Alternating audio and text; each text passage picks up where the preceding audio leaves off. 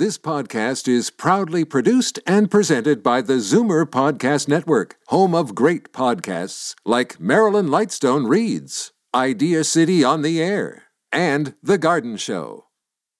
You're listening to an exclusive podcast of Fight Back on Zoomer Radio, heard weekdays from noon to 1.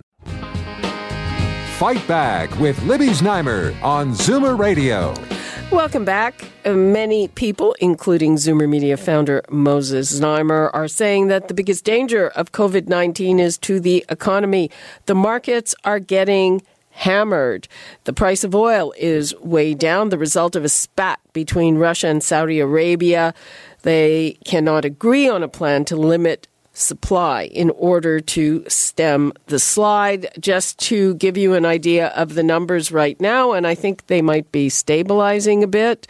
The TSX down 1,130 points. That's nearly 7%. The Dow down just over 5%, a drop of 1,300. It had come back a bit from its lows of the day. It actually, trading was halting. The slide was so big. Oil down also just under 7% at just over $34. And the good news in all of this, if you've got to fill up, I think I do. I've seen gas as low as 90.7%. So what does it mean to you? Do you have questions? 416-360-0740, toll-free 1-866-744-740, especially if you filled up for a good price, let us know. Right now, let's go to Alan Small, Senior Advisor at Alan Small Financial Group with Hollis Wealth. Hi, Alan. How are you? Fine. How are you? It's been an up and down day, to say the least, but hanging in. Hanging in. I mean, we saw huge drops last week. Then it looked like things were settling out. But again today, what caused the most recent slide, if there's anything to put your finger on?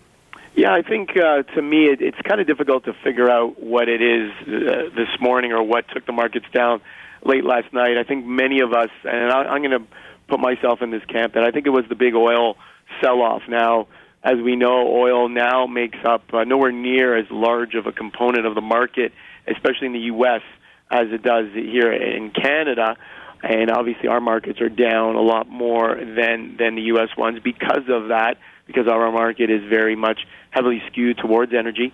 But I think it was the as you put it, the spat between the Saudis and the Russians over the weekend, and the Saudis talking about jacking up production and lowering the price of oil, and to hopefully force the hand of Russia to cut their production. And right now the Russians do not wish to do that. So I think when that came out over the weekend and trading began, yesterday evening, all of us that were on watching, like I was, we saw the market start to sell off, and the sell-off really exacerbated as we came across the world into Europe in the wee hours of today. And like you said, when the markets opened up in North America, New York markets were halted temporarily because of the volatility, and they've reopened, and the volatility is a little bit less. But as I look at the markets right now, it looks like we're falling back again to down in the U.S. somewhere in that 5 to 6% range. And would you say it's because the virus is spreading? Is it because the economic impacts are starting to show themselves? I guess the easiest way to put it is I think the markets have been down or been very volatile, keeping in mind that the U.S. markets were actually positive for the week last week. A lot of people don't realize that because we had such huge swings. Up 1,200 on the Dow, down 800, up 1,100, down 700. These are, 3 to 5% swings that you might get on a yearly basis. You're getting them in one day. That's how volatile things were. But I think the word is unknown or uncertainty. That's what's really taking down these markets. People just are uncertain. How much longer will this last? How much further will this virus spread? What will be the effects on businesses, small businesses, large businesses? When will the travel industry get back on its feet? How long will it take for the virus to run its course? And I think that is the main question that investors are asking, because obviously if it's shorter for it to run its course, then the effects on the economy will be less than if it lasts, many months down the road. So we have China to look at as an example. They took some extreme measures, but a lot of their facilities are coming back online. I heard this morning that the Disney park out there is now reopened. So those are positives, and their cases that they're reporting are a lot less now. So hopefully if we can use China as any indication, maybe this still has a few weeks yet to go. I would imagine you've been getting calls from worried clients. Yes, a few questions, a few emails, a few calls, yes, and the questions are basically, should we be selling, should we be panicking? I think that seems to be the obvious questions to ask, and as you can imagine, I never like to panic. You never want to sell when you don't have to, and for many people that don't need their money, at least in the near term, which is probably most of us, then the wrong thing would be to sell. To sell because you're nervous. I get it. I understand it. We're all emotional. We all look at the TV. We all read it online, how many new cases of the virus and where it's spreading. And it really starts to weigh on your mind. But, if you don't need to sell today, I believe I'm in the camp that this will run its course. And at some point, the markets will rebound, and everyone will get back to where they were. It's just going to take some time. Now, I'm reminded that with past, I don't know, corrections you want to call it, or big drops, that when the market came back, it kind of did it the same way with a huge swing over a very short period of time. Yes, and we call that, it's funny you mentioned that question or asked that question because a lot of individuals are trying to figure out the shape of the recovery. They call it the shape. So is it going to be U-shaped, V-shaped? So when it comes down really, really quick, will it go right back up really, really quick and make the shape of a V? Or will it be more rounded? It comes down a little more gradual and more rounded and take a little longer as more of a U? Or will it be more like an L or a hockey stick? And so you had all these funny conversations. What's the shape of the recovery going to look like? And for me, I believe that what goes down quickly tends to come back up quickly and vice versa. But there's an old saying in the investment world, the markets take the elevator on the way down, but take the stairs on the way up. So perhaps this may take a little longer for it to return back to its all-time highs, but I'm pretty confident at some point we'll get back there again. It's just a matter of when, not if.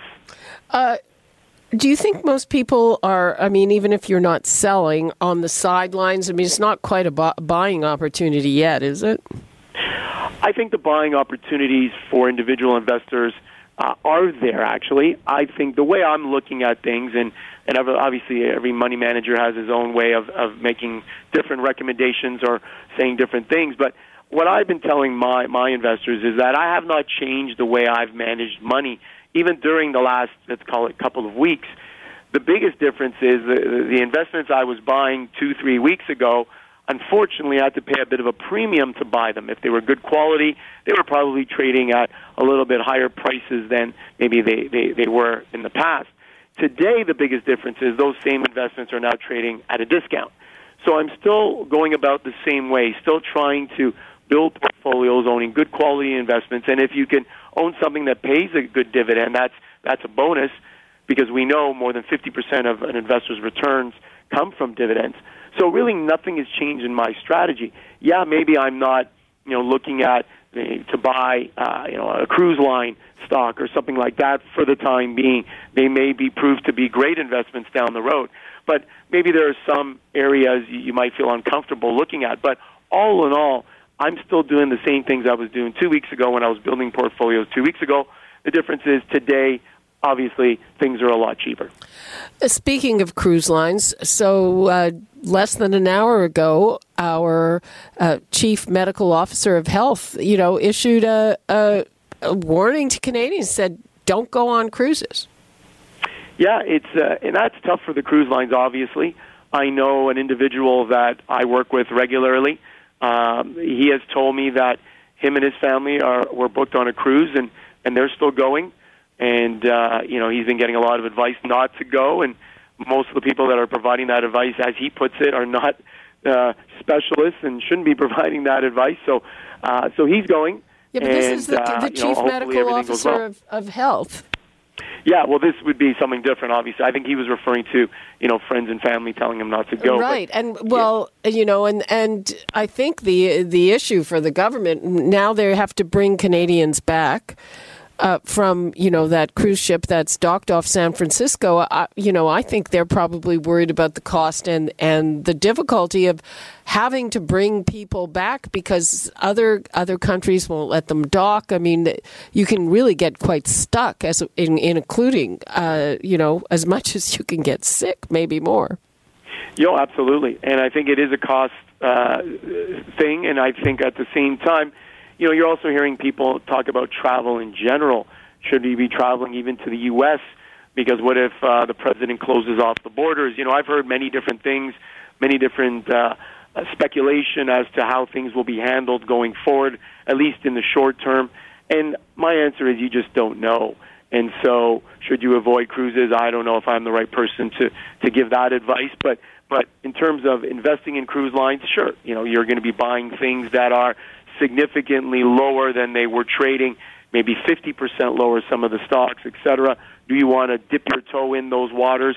I think it's definitely not going to be for the faint of heart. If you are looking at trying to buy something in a beaten-up sector that is directly affected by the virus, then, it's going to take an iron stomach and perhaps a bit of a longer time horizon before you see, any profits from that.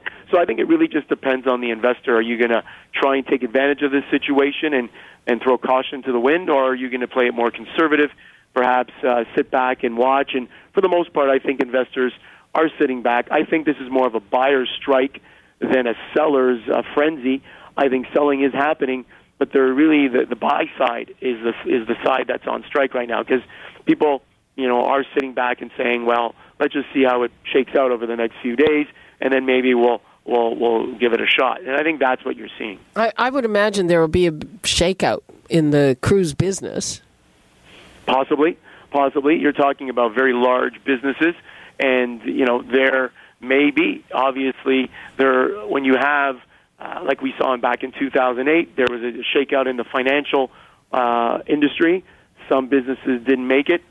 Is this different? I'm going to say it is. I don't think it's as bad as what we saw back in 2008 when the markets were half their value and lost half their value in 6 months. I think this is different. I think we all know what the issue is. In 2008, many of us weren't sure even after the fact. So I think that this is different. We know what the problem is. We know that what we need to do is just trying to get a handle on it, I think, is obviously the difficulty, as I read, like everybody else. And if you're an investor out there, it's at times will test your patience, and it'll test your stomach. Do you have the stomach to buy these investments? And if you don't, then you just stay back and wait and see. Are there areas of safety, flight to safety? What's safety these days? Great question. And safety always, I guess, safe is an interesting word. What's safe to me is not different from what's safe to somebody else. But I guess when you look at it at the bottom level, what is safe? Well, obviously bonds, GICs, fixed income products, are those safe? Well, they're safer. I would talk more in terms of risk versus the word safe. So low-risk products obviously would pay you a straight interest. You're not invested in the market, so you don't have that to worry about necessarily. But we know these low-risk products pay next to nothing in terms of interest. And these products are paying very low rate of interest, not enough to grow a portfolio. So if you're an investor out there listening and you want to grow your wealth and grow your portfolio, unfortunately, these fixed income products do not work, at least not at these low interest rates. So then you have to look at, well, do I need to be in this market? And if you do, what are your options? And historically, things such as pipelines, utilities, maybe even in this case, some real estate trusts, they tend to be not as volatile in a low interest rate environment as we are in right now. Yeah, really, I've heard a number of people mention real estate trusts. Well, I think what's happened now is that because interest rates have now dropped in our country and in the U.S., and because the 10-year government bond rate is at really historic levels, we've never seen it this low ever in our country and in the U.S. We're talking to invest in a 10-year government bond in our country, you're looking at getting a payment of 0.4% roughly for 10 years. And in the U.S., it's not much higher. You're looking at, just over 0.5. So interest rates are pretty much as low as they get. And who's the benefactor, or what area can be a benefactor of low interest rates? Well, it's real estate. And so no wonder the real estate markets have been heating up in our city or in and around the GTA. And really, it'll probably be heating up right across the country because money is cheap, money is easy to come by. They've lowered the stress tests. And for anyone who's looking to buy a property, I think it's as good a time, or will be as good a time as any. So maybe real estate is an investment that one can make that makes sense. And we talk about real estate trusts because there are many different types of them: commercial real estate, industrial real estate, residential real estate. So it really just depends on the real estate trust you're looking at. But I think real estate works when interest rates are low. At some point, interest rates will rebound and then may not look as enticing. But for now, real estate trust could be a place to hide in, for those that can handle that risk level. Okay. Alan Small, thank you so much for your insights. We really appreciate it. My pleasure. Anytime. Take care. Okay, take care. You're listening to an exclusive podcast of Fight Back on Zoomer Radio. Heard weekdays from noon to 1. You're listening to an exclusive podcast of Fight Back on Zoomer Radio. Heard weekdays from noon to 1. You're listening to an exclusive podcast of Fight Back on Zoomer Radio. Heard weekdays from noon to 1. This podcast is proudly produced and presented by the Zoomer Podcast Network, home of great podcasts like Marilyn Lightstone Reads, Idea City on the Air, and The Garden Show.